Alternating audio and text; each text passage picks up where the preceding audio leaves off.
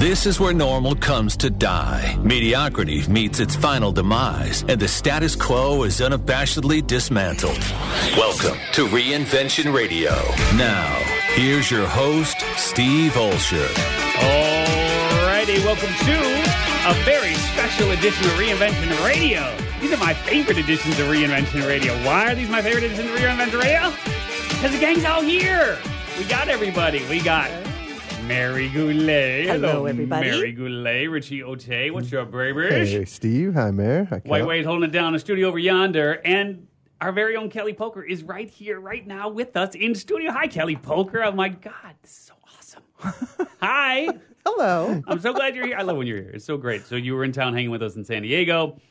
We had a private clients in. You were part of that. And before you ran back home, you said, I'm going to hang out here with the Reinvention Radio crew on a Thursday. So, that's right. Have to come when I'm here. And you got your Reinvention Radio shirt on and the whole nine. Of course. So you were rocking Thursday. It's the new attire for Thursday. Now you're going to get There to you see go. how hard it is to get to talk with Steve. Yeah, you don't have to text us now. You can just give them what I do. Right, just give me the look. So I want to see. So if you were going to text me that unhappy emoji, like what would that look like in person? Let me see the. That's the unhappy. I tossed in a roll. I roll with it. That's good. All right. Well, thanks, Kelly. I'm excited you're here, and we're going to have a lot of fun. And one of the reasons why we're going to have a ton of fun today is because we got an amazing guest joining us. And so, man, I got to tell you, there's certain people in the podcasting world that you look at and you go, oh, that guy's a douche. Wow. And other girls you look at and you go, she ain't the real deal. Like, on microphone, one person, and then you meet that person in person, and it's just like, what happened to that person I actually was like, whoa, I like you, and now I've met you and I don't like you at all. This guy's on the other end of the spectrum where it's like what you see is what you get.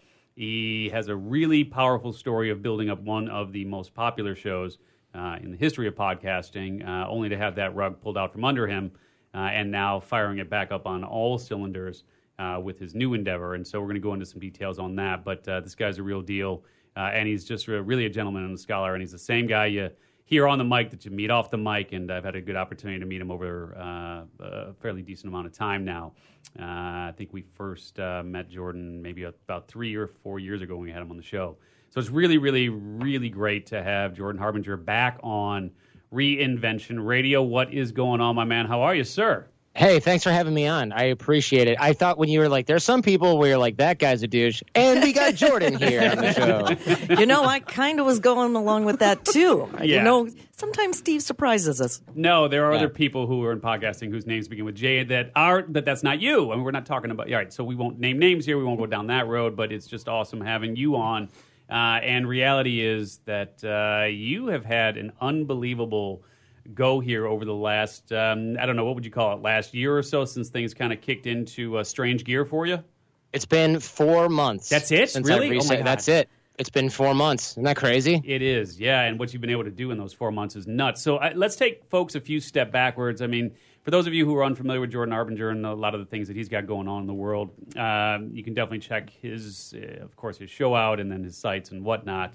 And we may get into some of the background stuff around being kidnapped, not once but twice, and some of the other things that have gone on in your world, which are just downright amazing. And being able to read, what'd you say, you're up to like 3,000 Chinese characters now that you can recognize or something like that, right? Oh, yeah, cool. You saw that. Yeah, I can read 3,000. Supposedly, I can read 3,000 Chinese characters. And they're like, oh, you can read a newspaper. And I'm like, yeah, a newspaper written for 8-year-olds, probably. Yeah. No, it's just amazing that you can. I look at that stuff, and I think they're just, well, I won't get into what I think they're saying about us Americans, but that's a whole other discussion.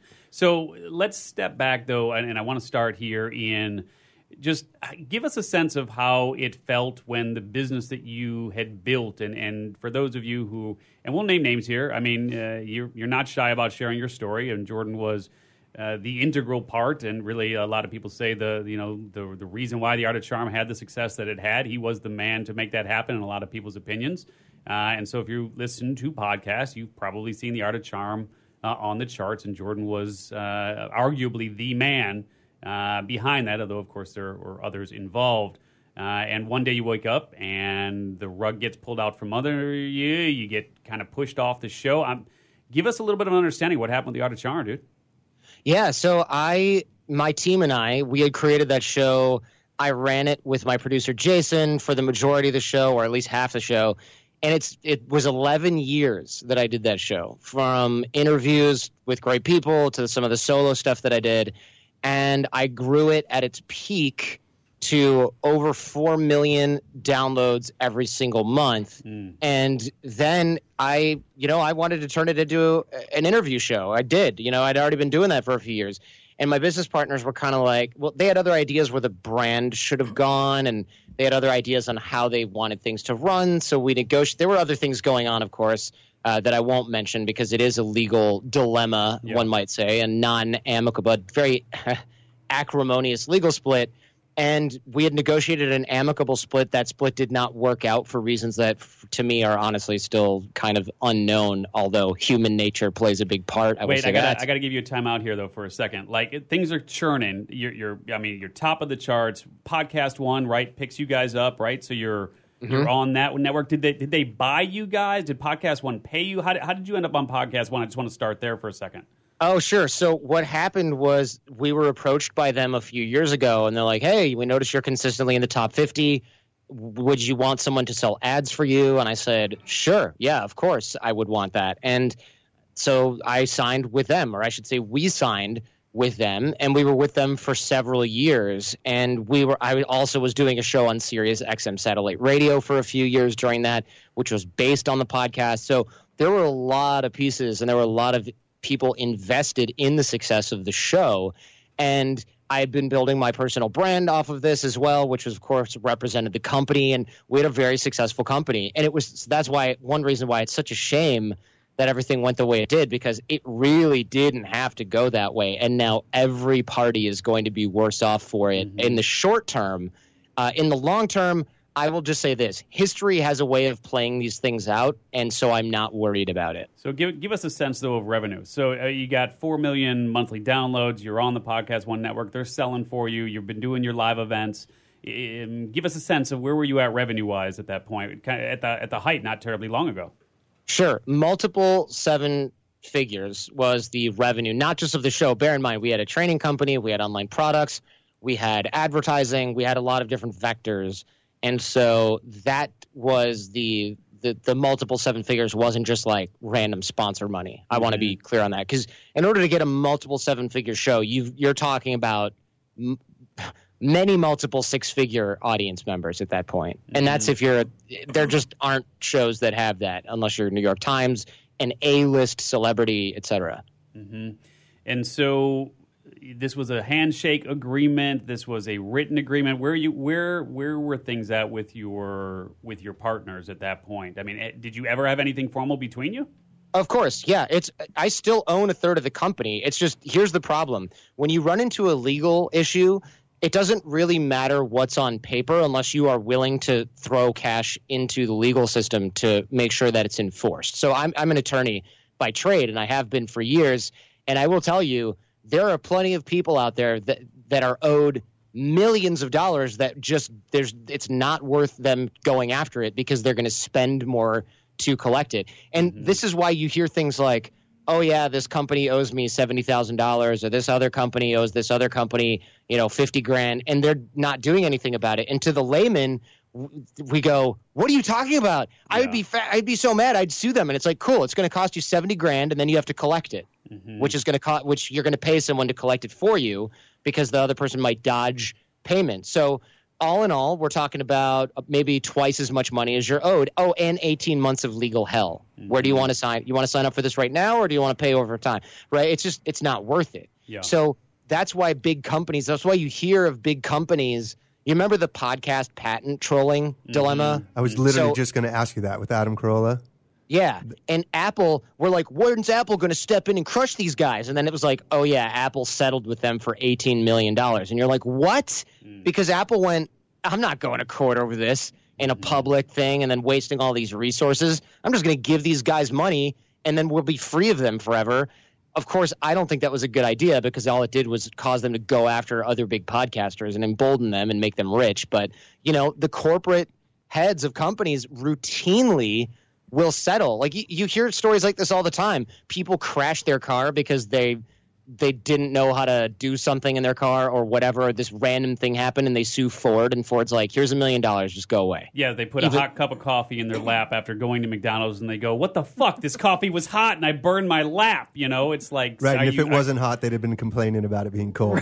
And then they sue McDonald's, so there you go. I will say, though, that is the one case where she definitely should have sued them. It's funny because that's the poster case for lawsuit abuse, and yet when you find out I studied this case in law school, when you find out the backstory of this case, McDonald's deserved so bad to get sued because, and this is a bit of a tangent, so cut me off as needed. Okay. The reason was they had been burning hundreds of people, and they had always just settled and never changed the temperature of the coffee because it was like 1 cent cheaper to keep the coffee in the pot longer by keeping it piping hot instead of letting it cool because it stays fresher longer. So it was much hotter than it needed to be. Wow. And then this woman, who, by the way, was like 75, burned herself horribly.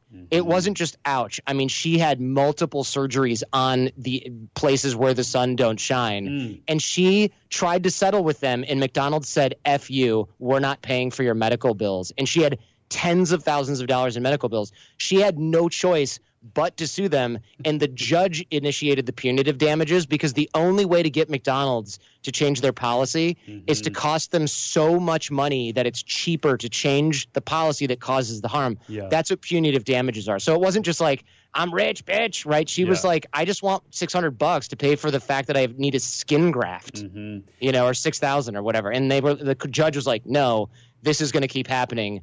Yeah. 20 million or whatever the verdict was. It had to happen that way. I gotcha. But otherwise, you're right. You know, people will not spend money to enforce these things. They will settle, and oftentimes you will never see money. And if the legal system functioned the way that it was supposed to, then people who didn't pay child support, well, that wouldn't happen so much because the hammer would come down on these people. But it doesn't, because you're a single mom, you have to hire an attorney. Yeah, that's the first thing on my priority list. Right. Yeah. No, I got you. And thankfully, I can now use the bathroom at Starbucks without having to ask. So I appreciate those guys being kicked out. You can live there. Right. I know. It's changed my life. I just look at now. I just give them that look. I go into Starbucks. And I just look at them. Say something. I dare you. Say something. Say something. You're doing this to me because I'm 1/10 Chiriquois, right? Yeah. Open the door. Oh man. All right. So I get it. So this is why you looked at it and you said, you know what? Let me just move forward with it. But at the same time, I mean, you must have been really kind of butthurt about all this. I mean, like, these are your buddies. What happened? I don't want to beat the horse here too much, but I think as we move into your story of reinvention and how you've been able to kind of pick up the pieces and move forward, I mean, you had to be pretty hurt. And this is a story I know that a lot of folks can relate to, is when things don't go right. I mean, was there an email? Was there a phone call? Like, how did you find out, and what was your emotional reaction to it? I actually wasn't hurt, and I know that surprises everyone, and a lot of people think it's not true, but this was something where if I look honestly at the history, I should have, one, seen this coming, and two, is completely par for the course, in my opinion. I don't want to get into any sort of like personal stuff that for legal reasons, but I will say that I was neither hurt nor surprised in any way at all. But your income was cut to zero at that point, correct? Correct. So you go from this multiple seven-figure company, and by the way, I love what you said, because a lot of what we talk about in terms of working with our clients is that podcasting is not a business, but there is a business of podcasting that you can really begin to understand and leverage to monetize what you're doing. And so clearly you guys were leveraging what I would call the business of podcasting, as opposed to just looking at it as a business unto itself.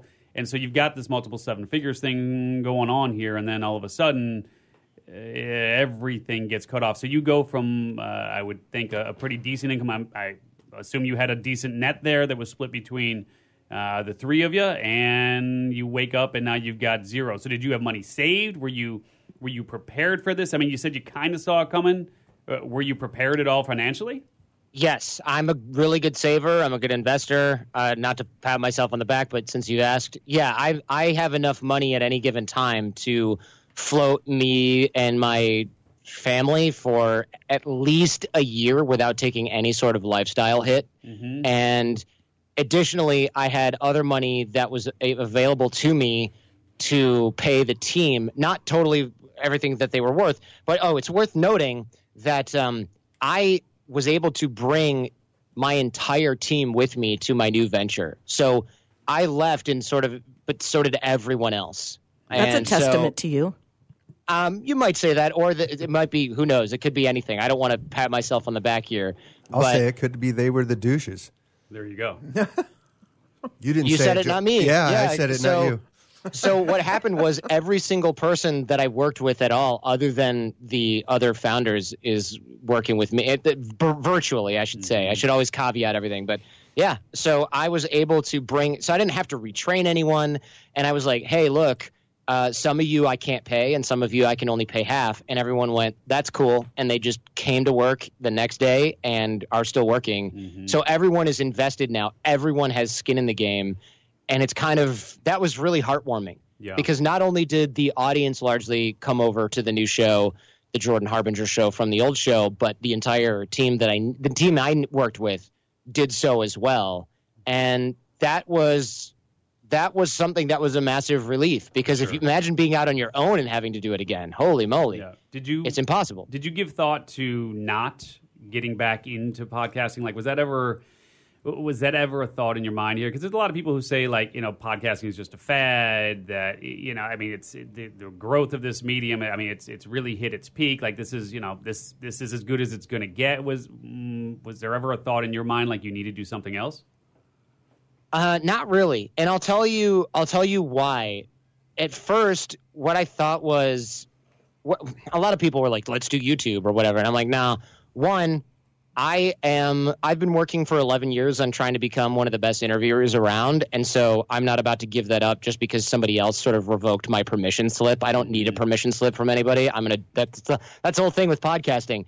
I built the show with my producer and team.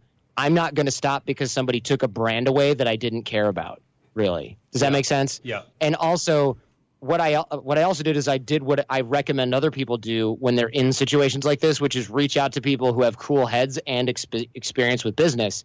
And so one of the first calls that I made was to me, and that was one of the smartest calls you've ever made. Yes. Dude, so it's funny because I did call you. I did call you, but another person that I called, I didn't want to embarrass you, so I'll tell a story about someone else. Your second person you called, yeah. That's right. Yeah. I called Norm Pattis over at Podcast One, who is my network, the owner of my network. And he's been in radio for like 40 or 50 years. Sorry, Norm, if I'm making you sound old. But he was in radio for so long, and he goes, you know what? Don't skip a beat.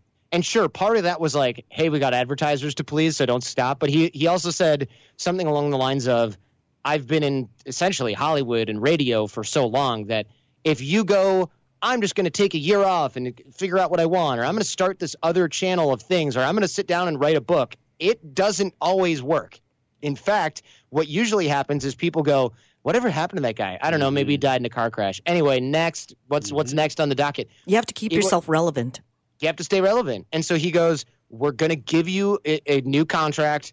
We're going to take all of the advertisers that we were supplying for the other show, and we're going to put them on your show because we need to serve these impressions. And these people bought you. They didn't buy the show. They bought you as a broadcaster, which I really kind of had not thought about in the moment. And that turned out to be a very important distinction because all of these sponsors, they took a flyer essentially on me and had then said, we'll give you the ads for the new show. We'll give you the ads for the new show, and we're going to pay you what we paid you before. And the agreement is you got to work your butt off to get back to where this is ROI positive for us. And that's exactly what happened. I worked my butt off, and I gave them bonus impressions so that, their risk was mitigated. And that was not easy for any party to do. Yeah, I was going to ask you, when they switched the sponsors from the Art of Charm to your show, was there any pushback with the sponsors? Because I get the point that they wanted to follow you. I've always been a believer that people fall in love with the trainer, not the gym. So the gyms should watch out what kind of trainers they hire, because they'll follow them somewhere else when the trainer leaves. But you're the trainer. You were, when I didn't know any of this stuff was going on at the beginning, and I just noticed, where's Jordan on Art of Charm? And I'm listening to Art of Charm, and I unsubscribed, didn't know what was going on. saw your other news show pop up, jumped on, loved it, started to hear more, heard you on Michael Port's show, heard the story. But I'm blown away that just shows how many people really looked up to you and knew you were the main backbone, because that was a huge brand. And still sounds like is, potentially, hopefully it is until it gets cleared up, and then who cares what happens with it, right? But how did that look like? Was there any pushback by sponsors? Did they all jump on board, or did they just believe the owner of your network? So I don't want to speculate on this because I wasn't in the room for those conversations, but I know that the gist that I got was everyone went, yeah, well, I mean, he's always converted for us, so whatever you guys say. But I think it was kind of like asterisk next to that. It was kind of like, sure, yeah, whatever you say. And if you screw this up, we're going to renegotiate the deal. Or, hey, yeah, cool. But if it doesn't work, we're going to ask you for bonus impressions on the back end to make up for sort of us not getting what we paid for. And I went 100%, totally on board with that. Yeah. And that's exactly what we did. And I think what turned out to happen was a lot of, and I've only spoken with a couple of the sponsors even since then, and even then only indirectly, was they went, well, we just felt really taken care of, because it wasn't like, oh, our ads are going on this new show now. We were super upfront. We told them what was going on. They said, all right, keep in touch with us. And we updated them regularly, as far as I know, through the network anyway, on what was happening. And they just went, cool, well, the performance is where it needs to be. So, we're good until we're not. Yeah. And that was a good way to handle it. Because I think what a lot of people do, and I think what a lot of people in my situation would have done, is they would go, oh my gosh, don't tell anyone. It's so embarrassing that this thing happened. Mm-hmm. And I had to think about this. It only took me a few hours during one of the first days, but it was like one of my other sort of friend tours told me, he goes, you got to think about what you're going to do. It might be an ego blow to tell people that you had a dispute and you ended up getting quote unquote fired from a company that you own. And I went, you know what? I don't care, because it's not it. One, I'm all about transparency, and two, this sort of stuff happens. Like, so what? Yeah. People get fired, they get divorced, they lose their jobs, they start businesses that fail. If you're caught up in your ego, God help you. You are in trouble. And the choice that I had to make was, okay, do I want to have a 5-year recovery where I sort of like slither into the Jordan Harbinger show and people are like, oh, what happened? You kind of like were gone for a while. Or do I want to have a 1-year recovery where I shout it from the rooftops, call all my friends and go, I need your help right now because all of this ish just fell on my head. And I need everyone to rally around me. If you care about me at all, I need your help. And people were answering the call from that I met once 3 years ago. And they're like, no, I just liked your show, so I'm down to help you. That was powerful. And I would not be back where I am now without all these folks' help. And that was the choice. It was, do I want to sort of like preserve my ego and seem like, oh, yeah, it's all part of my grand plan, but take half a decade to recover? Or do I want to recover literally in 12 to 24 months, be better than where I was before? And that choice to me was pretty easy. Yeah. But in the beginning, it was, what are people going to think? Mm-hmm. And I know there's probably some whispers like, what an idiot. He got fired from his own company. That's so stupid. And I've had my friends jokingly tell me about that. But at the end of the day, look, if anybody says that would never happen to me, I really hope it doesn't. But let me tell you, I'm an attorney. I knew what I was doing. I'm the face of the brand. It made no sense to handle this way. It made no sense for any of this to happen. It was, again, I won't speculate, but there are reasons people do things that are against their own interest. And this was, in my opinion, the result of those reasons. Mm-hmm. It doesn't matter. It doesn't matter. Yep. It's like somebody stealing from their own store. People do it. Why do they do it? Oh, I don't know. They steal from their parents or something. It's like people do illogical things. And you are not immune to this. It just hasn't happened to you yet. And that's why whenever someone says like, oh, man, his wife cheated on him. Oh, what a loser. It's like, oh, well, you better watch your mouth because your wife could be cheating on you right now and you have no idea. Yeah. Like you think that what you're doing is everything right, but you don't know anything about what's happening behind closed doors. You just think that you do. And for me, people go, well, what could we take away from this that you learned the hard way? And really, people go like, I would never have business partners again. That's not the solution to this problem.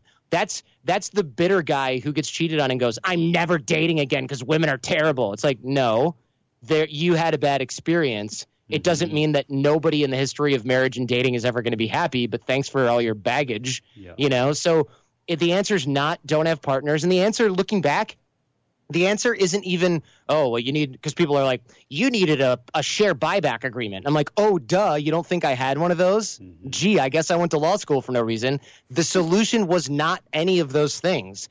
The solution was actually, and counterintuitively, figuring out something years ago that I was burying my head in the sand and taking an action that I never would have had the guts to take, which is leave earlier. What I should have done is been more honest with myself and left years ago on my own terms. But here's the thing. I would have ended up in the same place, in the same situation, and I wasn't ready. So I probably would have had a harder time. And looking at what happened the way that it did now, I can now see that this is probably the best thing that ever could have happened to me. And I mean, I'm just having deja vu because I suffered the same type of experience with a company that I co-founded. And we brought in, stupidly, because my gut was telling me no. We brought this guy, and Kelly Pelker was as well.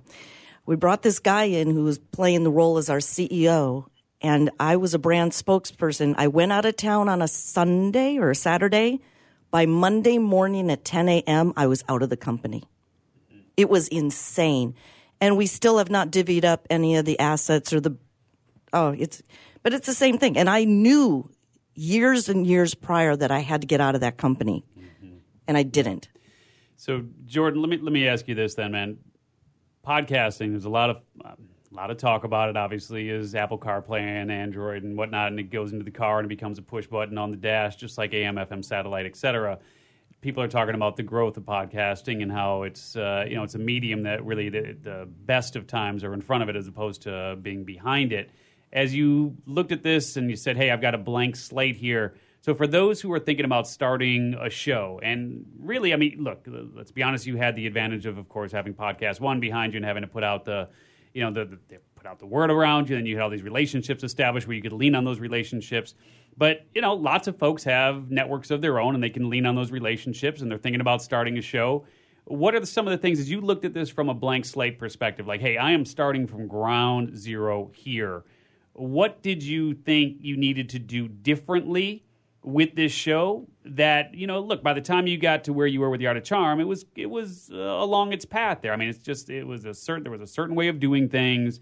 You get into a groove. It's hard to change what you're doing, what you're about, etc. So how did you think about this from a blank slate perspective? And what do you recommend folks who are thinking about getting into podcasting? How can they leverage your thinking when you started your show? I just want to give them some insight around, hey, I've got a blank slate here. What do I do?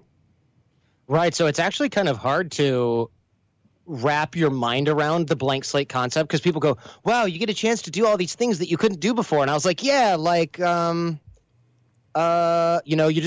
don't know because chances are you've never thought about this. Right.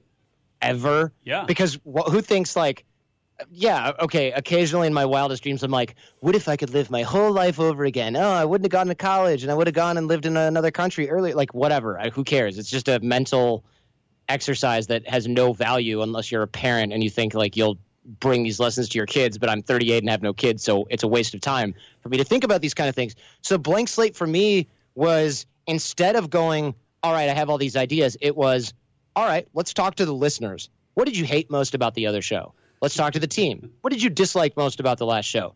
And you'll find that once you start interviewing like 20 people from your team, from your listeners, from your fans, from your friends, you'll start hearing things. And so what I was hearing, if I can share, was, oh, well, what was hard for me was you do these good interviews, but I couldn't recommend it to anybody because I'd have to say, well, the show is called The Art of Charm, but it's not douchey. It sounds douchey, but it's not douchey. Trust me, it's really good. And people would go, and other people would go, yeah, I couldn't share it on social because, I just don't want to be associated with the name because I'm married. And I was like, okay, so definitely change the name, which I knew that one. That was a freebie. And that was one of the things that sparked the initial disagreement of me leaving was I was like, we got to rename the show. This is just killing us. Condoleezza Rice is not going to come on a show that looks like it's about picking up chicks. It's not going to happen. Mm-hmm. So So that was a huge problem that we had argued about for a really long time. And other things were, hey, look, one of the chief complaints was, look, I'm a 48-year-old mother of 3. I'm not interested in your dating boot camps. I'm just not. So I fast forward through all of the ads. And I was like, oh, that's not good for the advertisers.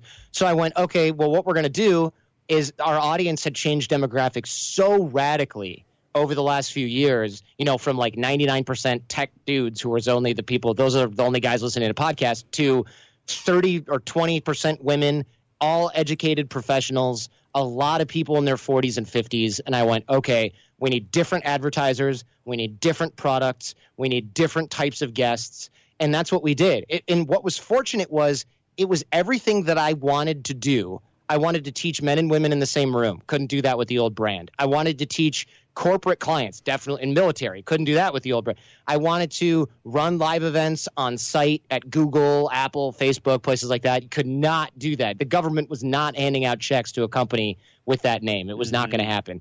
And there were all kinds of things like that were problems that I was able to go, oh, I don't have that problem anymore. And when people go, isn't that the guy that used to host that one show that was about that? It doesn't matter because it's a totally different company, a totally different brand, a different set of people, a different website. Like it's a completely different animal now. And that would not have happened. That's why I say this is the best thing that ever could have happened to me. That would not have happened if I had worked out a nice cushy deal to leave on a soft landing. I would have been entwined with all of the baggage that the brand had accumulated over the 11 years. That would have not have been good for me, because it wasn't what I wanted to do. And that would have been a huge problem. I'm not saying anything negative about the brand itself. The brand has tremendous value for the people that value it. And I no longer wanted to deal with that. I wanted to do something totally different. So the fact that I was thrown out on my ass, literally, and almost literally, I guess figuratively, not literally, thankfully, was actually good. That was the way that it needed to happen. Otherwise, so this hard reboot, that was what had to have happened. That was the idea. Let me ask you this. I mean, if you're not Jordan Harbinger and you don't have the following, you don't have Podcast One, but you are looking to get into, like you leaned on Simon Sinek, you leaned on like all these folks, obviously, that right out of the gate, people are like, I want to hear from that person, right? So you had the benefit of those relationships coming out of the gate. You do sort of a general-ish show now, obviously, with the name, like you said, it's more general. It gives you more flexibility to do more things.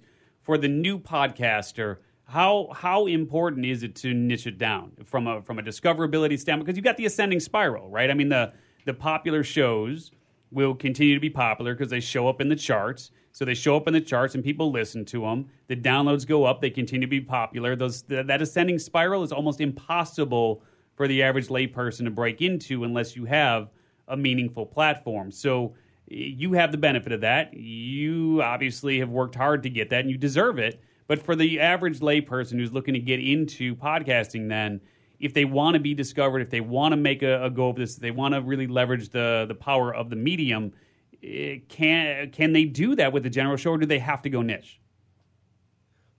I would say that, well, this is an interesting question. There's a lot of facets to this, and stop me if I end up answering the wrong thing. But I would say if you're new to podcasting, niche hard. Because if you're coming into it and you're like, I interview people, you better be from CNN and just branching into podcasting, because you're going to then be competing with all these people that have decades of experience under their belt, a ton of connections in multiple industries to book the guests that you will want, and you are going to have a hard time because you're going to be a small fish in a large pond.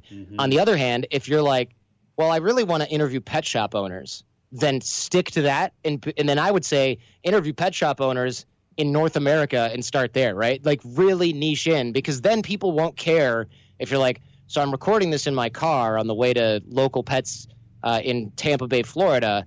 They'll be like, cool, this is the only show for pet shop owners. Or this is one of the only good shows for pet shop owners or beekeepers or whatever.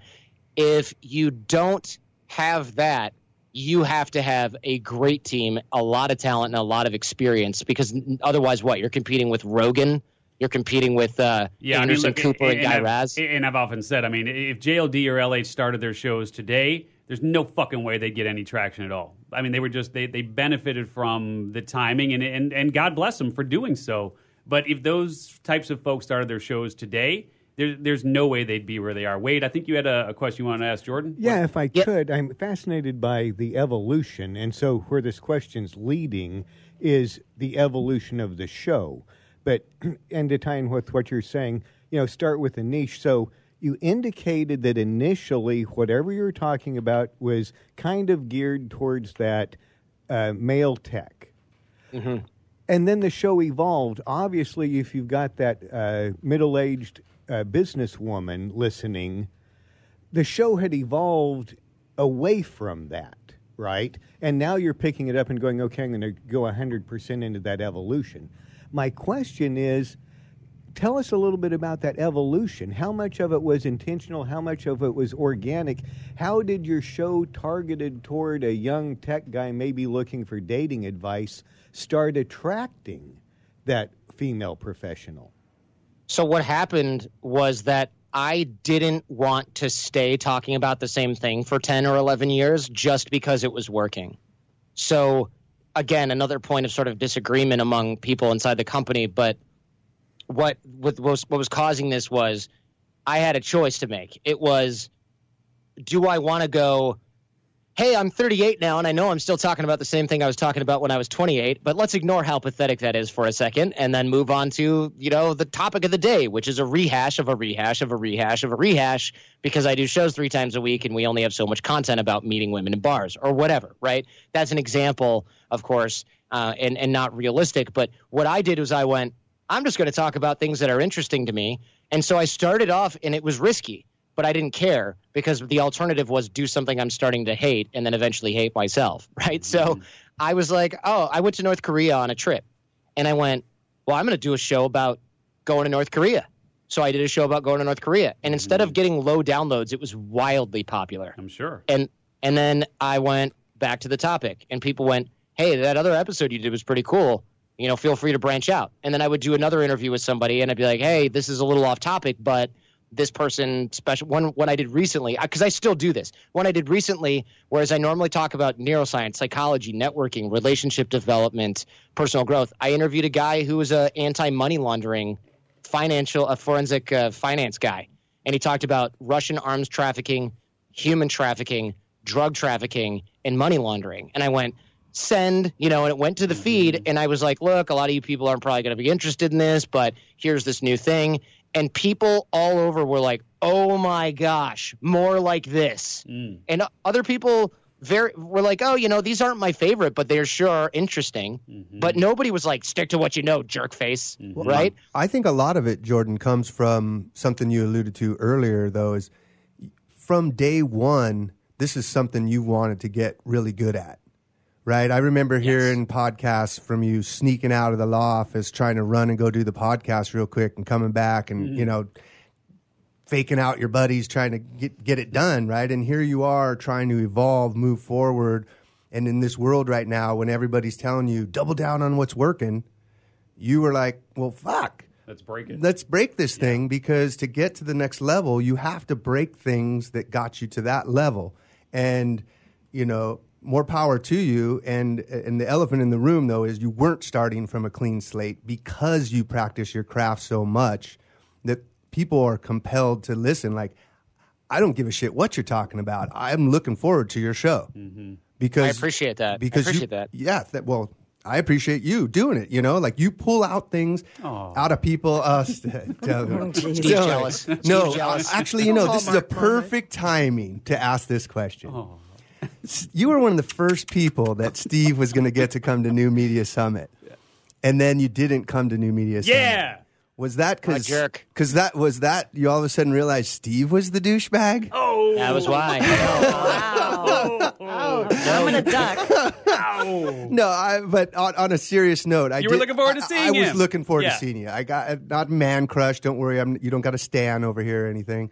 But like. Can you get that guy away from me? No.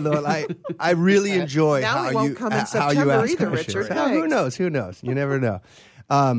But what stopped? Do you remember that conversation? Were you going another way? Do you remember why why I didn't make it to New Media Summit? Yeah.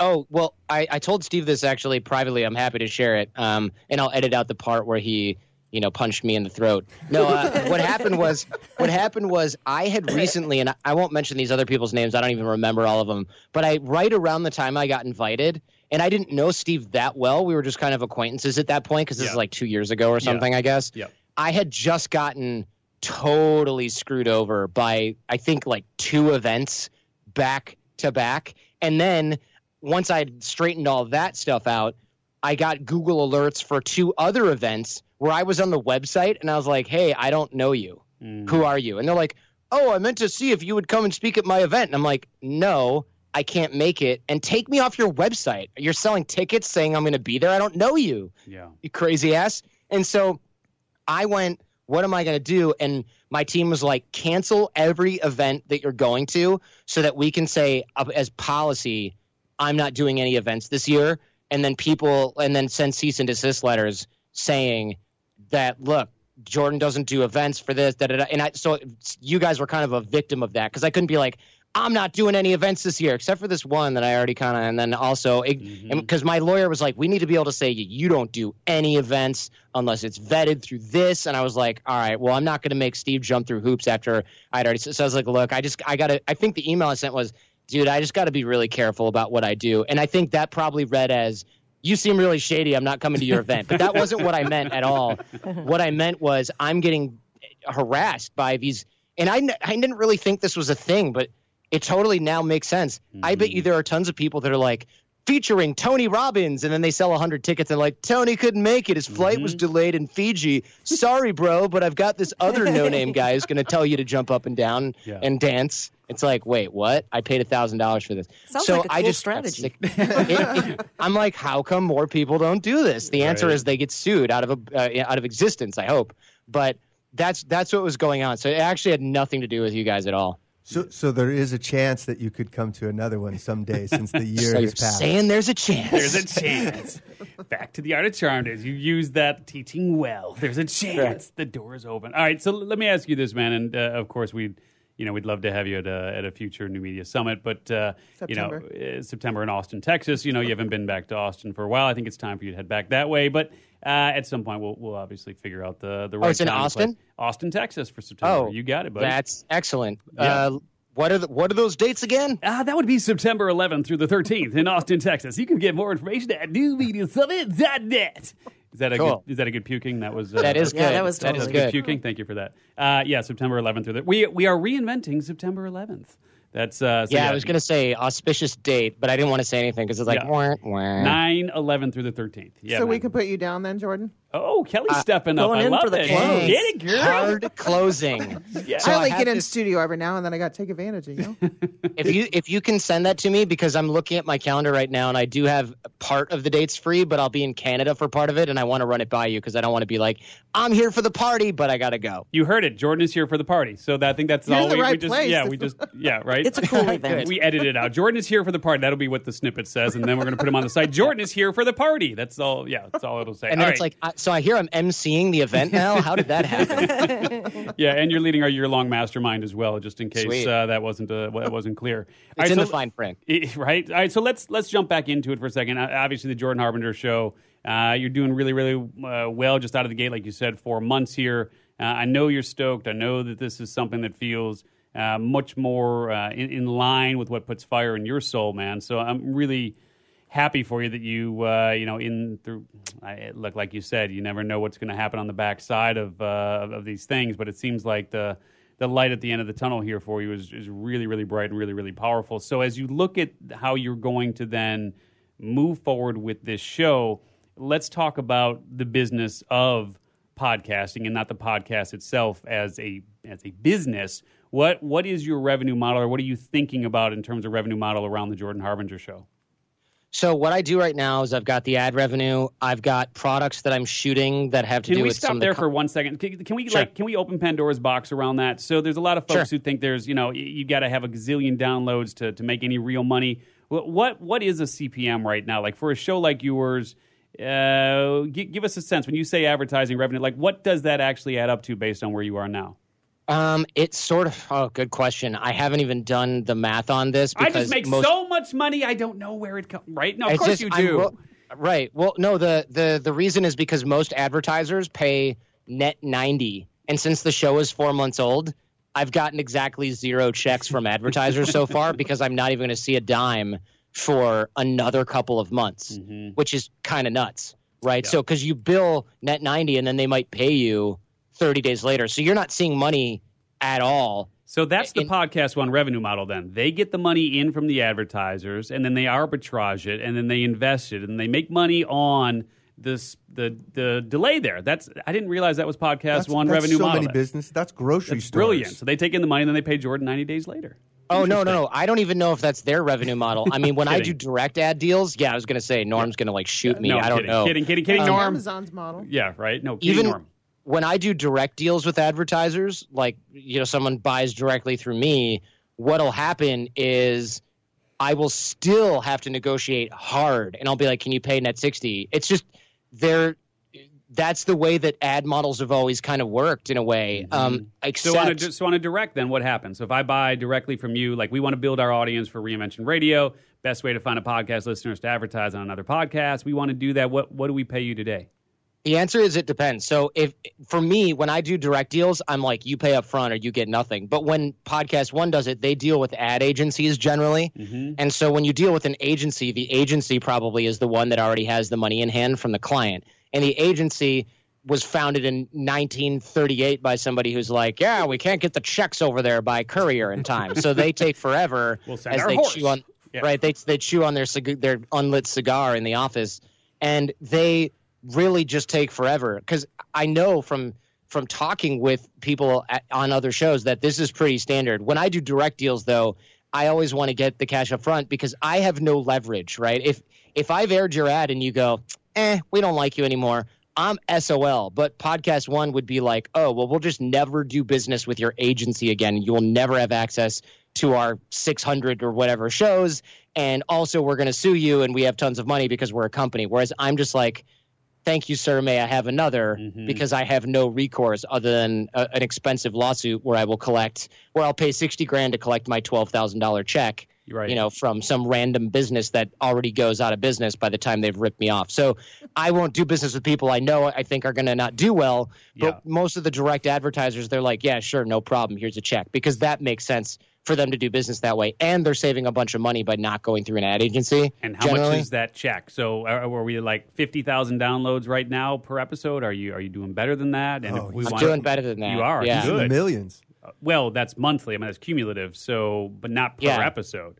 Yeah. So, if we wanted to do an ad package, again, I'm just trying to get to have an understanding of what's possible for folks. So, on a CPM basis, I want to get to some hard numbers here. So, based on where you're at right now, what does someone pay to be on the Jordan Harbinger Show if we're doing a direct deal? Sure. Hold on. I'm literally whipping out my calculator right now. I'm glad you said calculator. Yeah. No, I already had my pants off. The whole time. Good. The average spot is around 1,500 to 3,000, depending on when they bought and how much they bought. So, and I do 4 spots per show. So you do a pre-roll, a mid-roll, a post-roll, and or do you do it all mid, or how do you do it? I do all mid-rolls. I do All not mid. I don't want any advertisers to get the first minute of the show because, and here's the thing, people go, oh man, there's ads in the middle. Can you stack them all up front? And I'm like, why? So you can skip the ad and never support my sponsors? No, you literally have to pay the price to listen to the content that we create. Sorry if you're entitled and you don't believe in that. And then the other thing is then the other half of people go, this is so annoying. I'm 3 minutes in and it's all ads. And I'm like, okay, so you can't win if you stack them up front. Yeah, by the way, this episode is sponsored by the New Media Summit. You can get more information at, no, I'm just playing around. But no, I hear you. And it's a great Hey, can point. you stack that in the front so I don't have to hear it while I'm on air? Thanks. So in addition to the ad revenue, and I just looked at the clock here, and Jiminy Christmas, we're about 5 minutes out before we got to wrap here, and I want to give obviously folks an opportunity to find out more information about where you're at and how they can hang out with you and so on. But so you look at the revenue model now. So you got the ad revenue. What else are you thinking about in terms of monetizing the show and the listenership? So there's products that are being shot and designed right now that are going to be released to the audience. Obviously, the Jordan Harbinger Show, one of the things I'm known for is explaining things in a really good way, concisely summing up information, highly practical advice from great people. So we're going to take some of that stuff and synthesize that into online programs. We also have a live event in August in Las Vegas, the 10th through the 12th, where we'll be teaching things like body language and nonverbal communication, networking, negotiation, branding. There's a lot of really interesting stuff that we're going over. The event is largely full because we had a lot of people from the military and from a bodyguard company reserve a bunch of spots. So it's going to be... What's the name of the event? And if people wanted information about that and grab one of the last few seats, where would they go? Sure. So the event, the website is advancedhumandynamics.com. Or the website, sorry, is advancedhumandynamics.com. And we are going to be doing our live event. Well, online we have Level 1, which is like an online training where you can learn about networking, relationship development, and things like that. It's free. And then we have our High Caliber Networking Intensive, which is the Las Vegas event, which should be effing awesome. And I'm excited for this because, again, really comprehensive, a lot of hands-on training, a lot of scenarios. So, like, we're not just going to lecture at you. We're going to put you in situations with coaches giving you feedback in real time. So it should be pretty awesome. Sweet. And so any final thoughts around podcasting or reinventing and recovering and persevering? Just want to give you a chance here to share some final thoughts. Yeah, the one thing that's really saved my bacon is I dug the well before I was thirsty. And what that means is I didn't go, oh, my God, I'm on the outside of my business. What do I do now? I went, okay, I should call people for advice. And I started making a list of people that I could call for advice. And I had to stop at like 180 because it was pointless to keep making a spreadsheet of people that it was going to take me 2 years to call. And so I went, wow, I have a lot of people that are kind of willing to help me out here. And I made those calls. I sent those emails. And it was just like, oh, my God, what would I have done if I had what would I have done if I had like 5 people that were on my side? Wow. I would have been screwed, man. So the best thing that I did was actually practice what I preach, which was build relationships, maintain relationships in a productive way, which is what we teach at Level 1, Advanced Human Dynamics. That Level 1 class, that free stuff is all an intro to that. Because unless you are going to do everything yourself, you know, you find yourself alone on the outside of your business, right? So you got your talent, if you have any, which I didn't. You have your skills, which you built over 11 years, which I had, of course. And then what? You have your network. Well, crap, what if you didn't build a network? Okay, guess you're doing it all alone. Good luck with that, man. Yeah. You're going to rebuild your decade-plus-old business by yourself. So I didn't have to do that. I had the whole team. I have all of these allies, contacts, and relationships. That was... If someone said, we're going to give you $8 million to restart your business, but you can't call any of your allies and relationships, I would have been like, nah, keep your money because the value is so much greater. It was amazing to be able to go on like half of the iTunes top 50 within a few months of relaunching the show and being like, hey, I'm kind of SOL. Can you help? And they were like, sure, of course. Yeah. You can't buy that. You could buy ads on those shows. It's going to cost you a lot of money and it's not going to be as effective. Yep. You know? Yeah, man. Well, good stuff. And I think I saw the email about coming on to the Jordan Harbinger show soon. So thank you for sending that. And, you know, what you declare actually can happen. So there you have it. And appreciate the invitation. And I think it's 2 weeks from now. I'm going to be on Jordan Harbinger, right? That's 2 weeks, right? Let me see. Yeah, exactly. I don't know personally, but I'm sure it's on there somewhere. And then we'll have to look. Yeah. Have to look at that. Right. All right, my man. So, look, if folks want more information about you, best place for them to go other than checking out the Jordan Harbinger show? JordanHarbinger.com or Advanced Human Dynamics /Level 1 is where it's at. All right, my man. All right, really, really good stuff. Thank you, Jordan, for joining us here on Reinvention Radio. Really, really thrilled for you and the newfound success. And I got to tell you, you know, we talk a lot about reinvention here on the show, and of course, being able to reinvent your life and move forward in the face of tragedy sometimes, and being able to persevere through. But hey, even in this world of new media, you know, you get the rug pulled out from under you. It's pretty interesting what happens as long as, like you said, you know, you dig the well before you need it. Any final thoughts? Yeah. No, I'm just glad he got right back on the horse. He's good at what he does. We need more podcasters to listen to good interviewers. Yeah, absolutely. All right, my friends. Well, for Mary Goulet and Richie Ote and Kelly P. What's up, Kelly P? And White Wade. I'm Steve Olsher. We'll talk to you next time here on Reinvention Radio. Take care. You just got dismantled. Thanks for listening to Reinvention Radio. For more information about the show and your host, Steve Olsher, visit reinventionradio.com. Attention coaches, authors, speakers, and business owners. Please pay close attention to what I'm about to say if you want to secure massive visibility fast and generate thousands of highly qualified leads without spending a dime on advertising or marketing. The easiest way to make this happen is to appear as a guest on the world's most popular podcast. We recently came across an awesome resource that provides detailed contact information for 240 new media influencers who are looking for guests just like you. It's called the Ultimate Directory, and for a limited time, you can get the preview edition of the directory absolutely free. That's right, for free. It's time for you to get the visibility you and your business deserve and connect with the world's leading icons of influence who can make you famous with the push of a button. Get your free preview edition of the Ultimate Directory right now at www.myultimatedirectory.com. That's myultimatedirectory.com.